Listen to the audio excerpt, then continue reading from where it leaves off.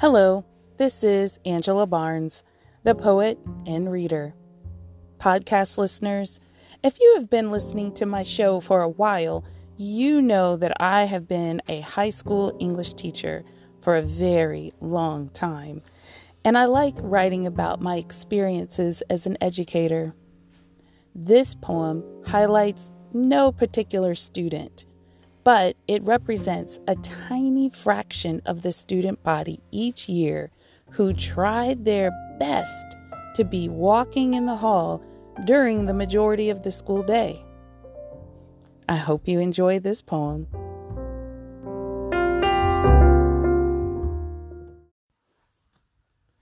Roaming the halls at school. What are we doing in class now anyway? Time to go to the bathroom, not to use it. There's a wall-sized mirror and privacy, and on the way, the hall. Out in the hall, with my phone in hand, looking down with both thumbs tapping quickly on the screen, eyes up, gazing left, then right to find the path of least resistance. To get to that place, the quiet, lighted hall, refuge from the business of learning, peering into each rectangular door window, watching, learning, pieces of lessons sneaking under the door.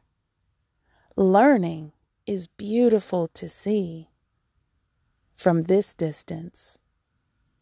No need to engage. This isn't real anyway.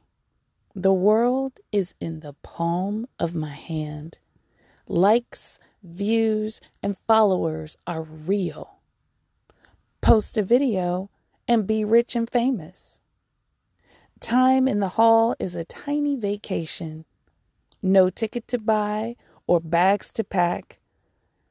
Time out of the constant, watchful, judgmental adult gaze. Constantly sizing up, correcting, exposing. Not interested in that. This is much better. What are we doing in class now anyway?